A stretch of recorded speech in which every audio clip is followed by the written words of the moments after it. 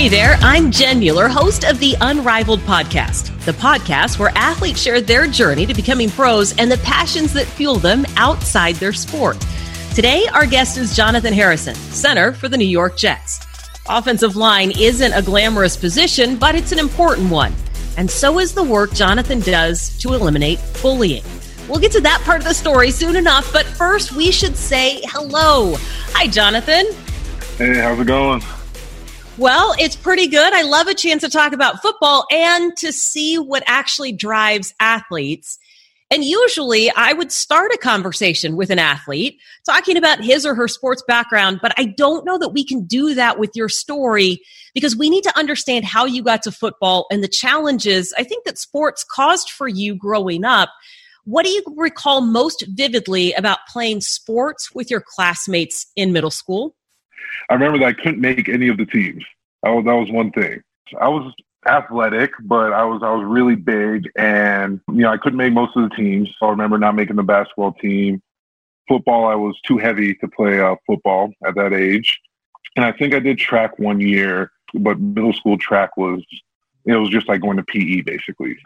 So yeah, those are my memories. But outside of that, at home playing like backyard football and stuff like that in the neighborhood.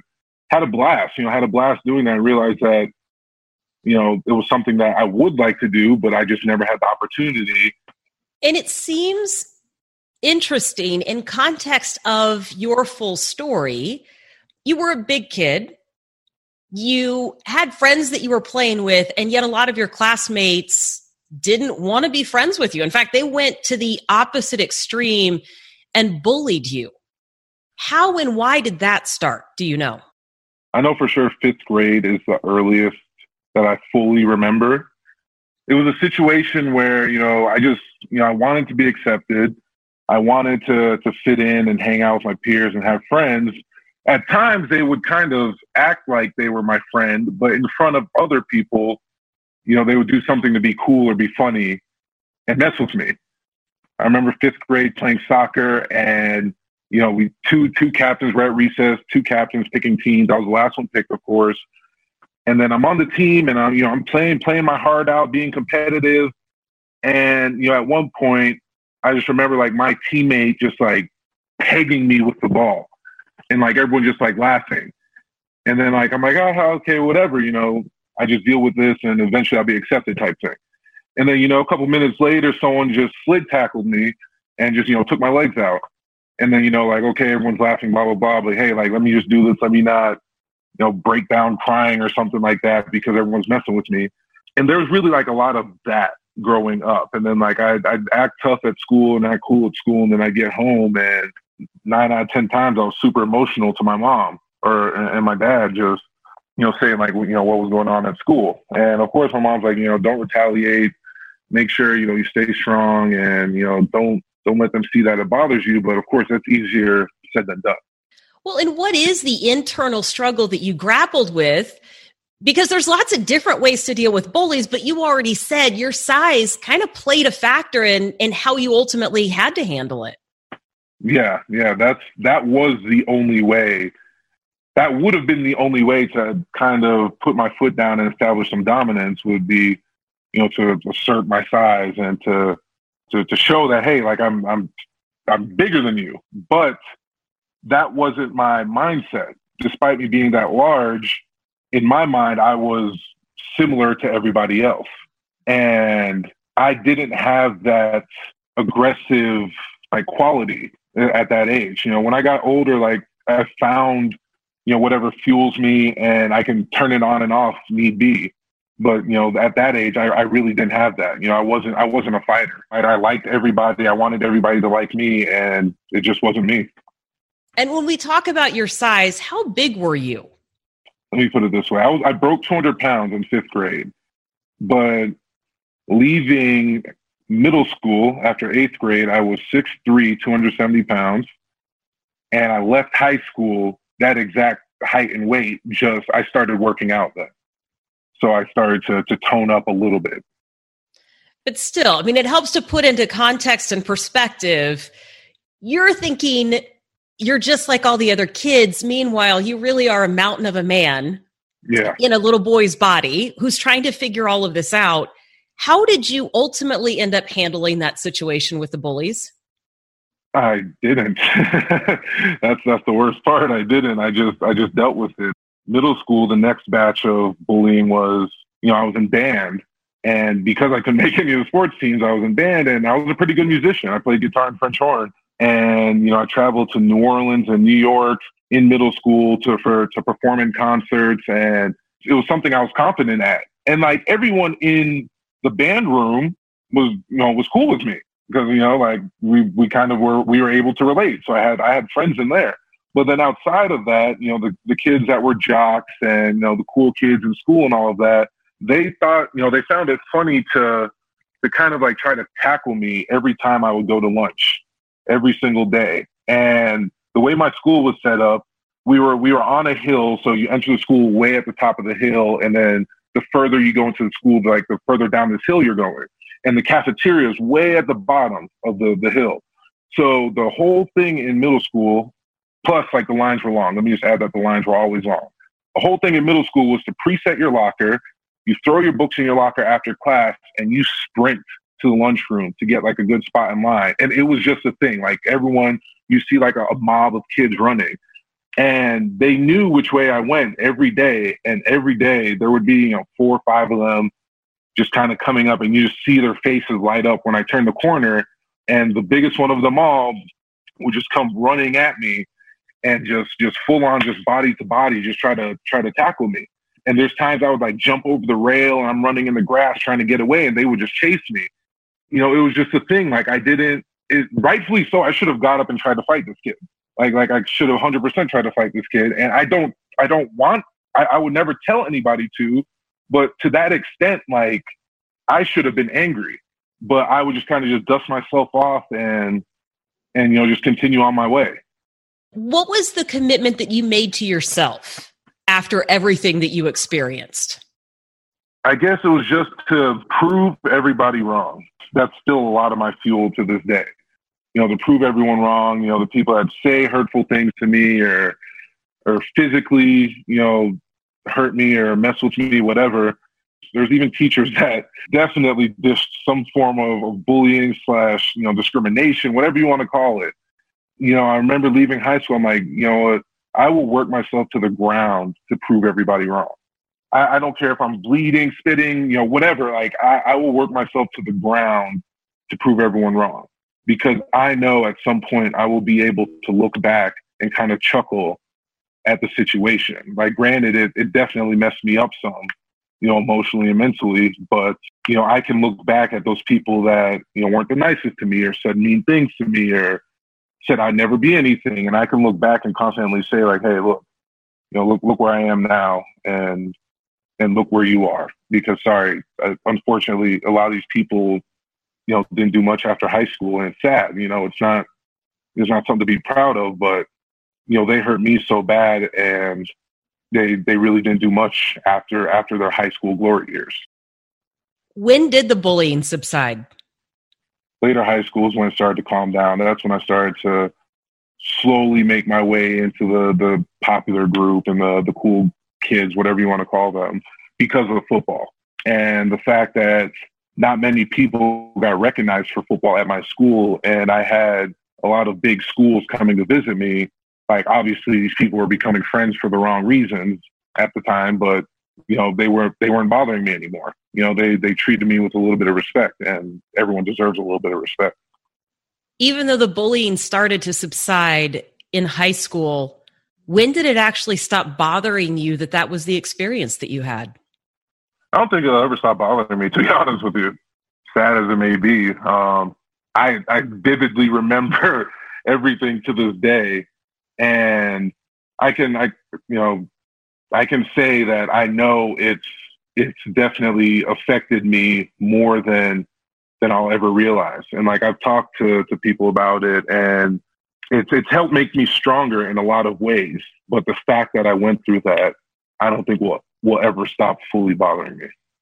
I think you've channeled a lot of that hurt and used your platform to help other people who are in similar situations. What kind of comfort do you hope to give students when you go and talk on campuses?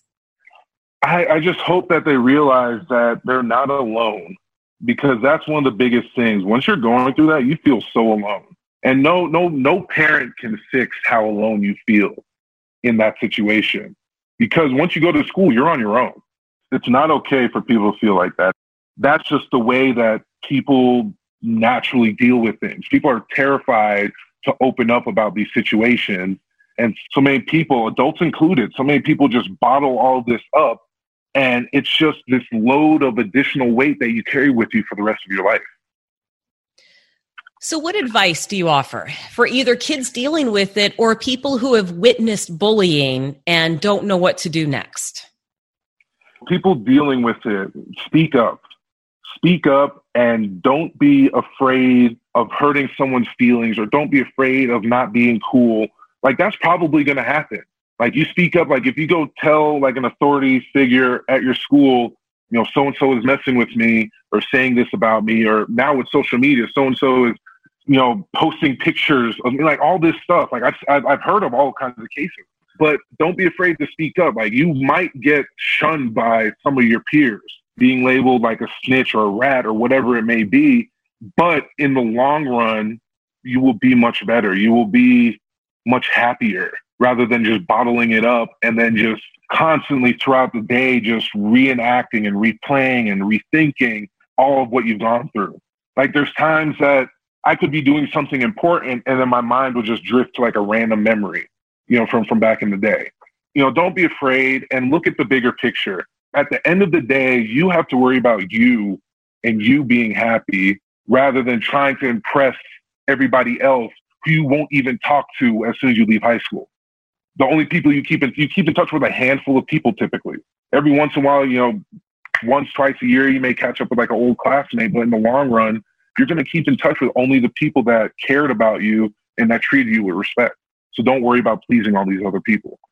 And for the people that are witnessing, you know, a situation like that and that aren't sure what to do, they need to speak up as well for the sake of that other individual. Like, if you really care or, you know, have any kind of empathy, like, you should really speak up, whether you reach out to the person themselves just to be a friend, just to talk to them, you know, just to be a shoulder to cry on, whether you do that or whether you discreetly or secretly go tell a person of authority and you're like, hey, look, like, this is going on. Please, I don't want to get involved with this, but I just can't sit here and watch this.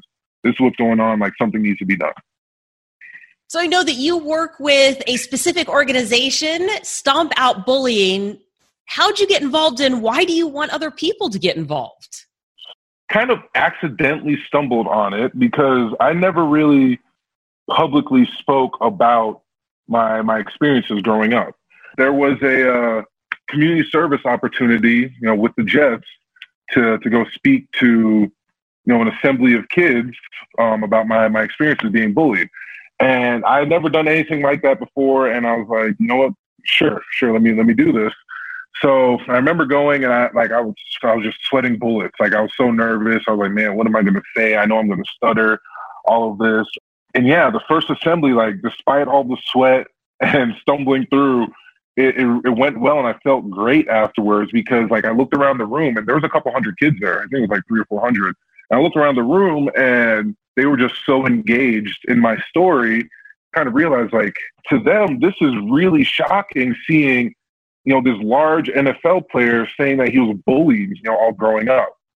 And it never really hit me like that because Stomp Out Bullying itself, of schools in the New Jersey and New York area, or we will, you know, talk to assemblies of kids and just raise awareness and kind of, you know, share my story, one, and then two, kind of explain what I could have done better, what I should have done, and ways that they can handle those situations now. And then, like, I always emphasize, like, me growing up, I didn't have Instagram at my fingertips. And that's the biggest issue right now. I asked a group of 4th and 5th graders who had Instagram, and all of their hands went up. And I'm like, this is just insane right now. And like, you know, I was kind of break that down and say, like, hey, look, that's a form of bullying as well. Commenting something nasty on somebody's picture is a form of bullying as well. But, you know, just kind of talk about situations that they would currently be facing and just ways to deal with it and just let them know it is okay to speak up and to be different. I think that's great advice. And I think at some point in time, football might have helped to channel your emotions. Was that ever kind of an outlet? Oh, 100%. It's strict. I'm not going to say strictly an outlet, but it's one of the biggest outlets for sure. I'm allowed to legally, take my aggression out on somebody else. It feels good. It just feels good to be able just to like kind of let some aggression out at times. And it's just like, that applies to whatever your niche may be. If you're a musician, like if you're a drummer or something, like go just rock out for a little bit. If you're a painter, just sit there and then just distant out, just fade away in your painting and just paint a beautiful picture. Whatever that may be, just use that as an outlet because you can tell yourself, oh, it's fine. But if that thought even crosses your mind once, it's not fine. You just tucked it away for now. It's just under a cover for now and eventually will pop back up.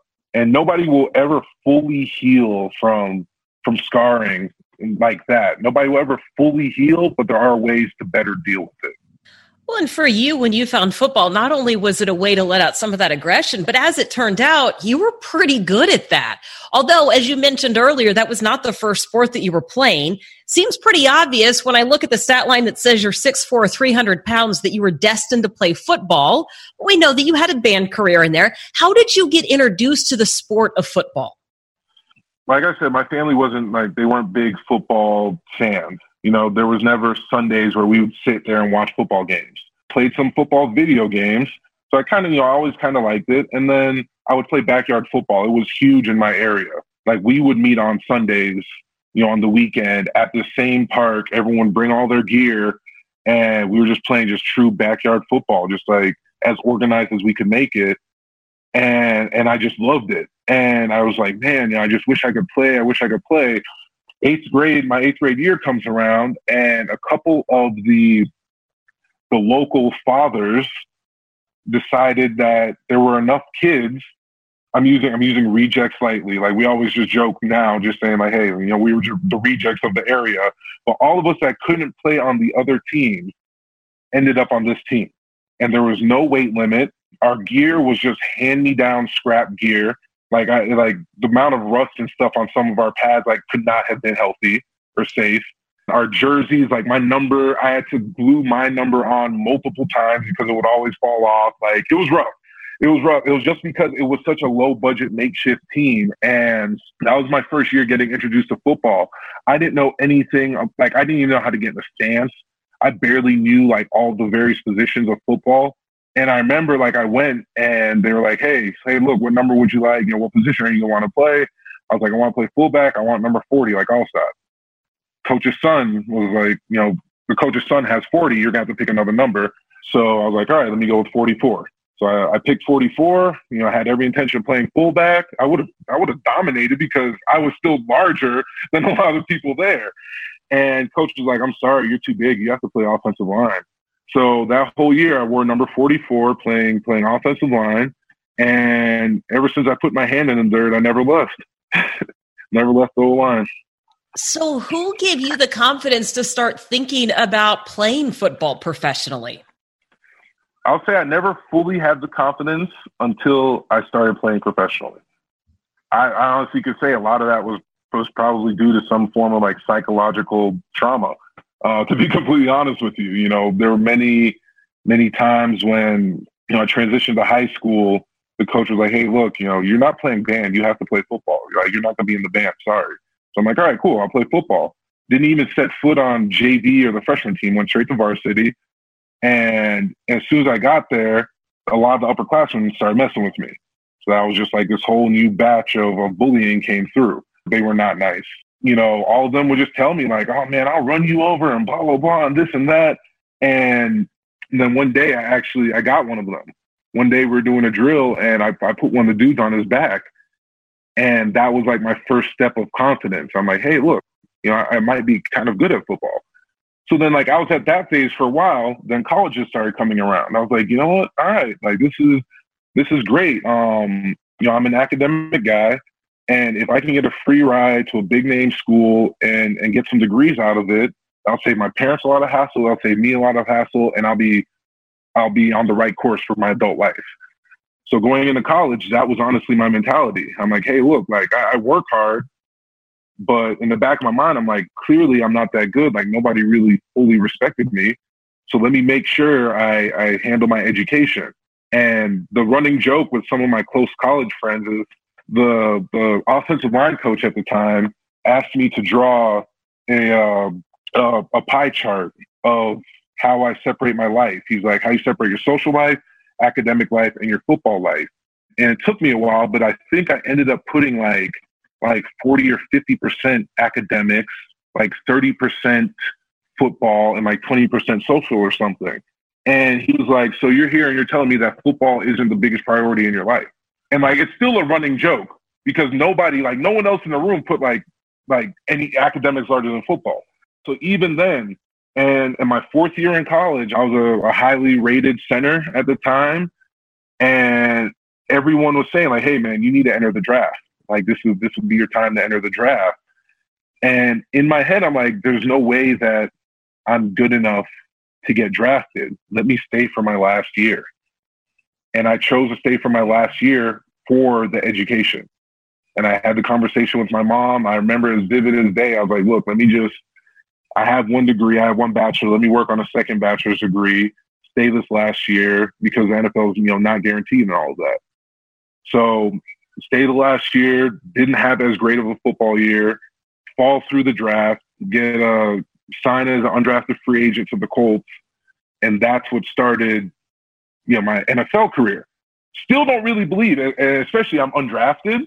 I still don't believe that I have what it takes. And 6 plays into my very first preseason game against the Jets, coincidentally, in 2014, 6 plays in, the center sprained his ankle, and I had no intention of playing. Like, I'm just kind of chilling on the sideline, and I hear my name being called, and I get thrown into the fire. And after that game, I realized I was like, I might have what it takes. This isn't as bad as I thought. And that started my career. So, what surprised you? I mean, that is a wild ride. I can't imagine that there's a whole lot that surprises you after that. But what surprised you about your transition to the NFL? People told me that it's different. It's different in college, and it's a business.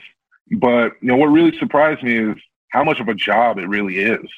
It's like people really think that we just show up on Sundays and as an offensive lineman, I just hit the closest person to me. I just throw a ball between my legs and hit the closest person to me, whatever. But there's so much more that goes into it on and off the field.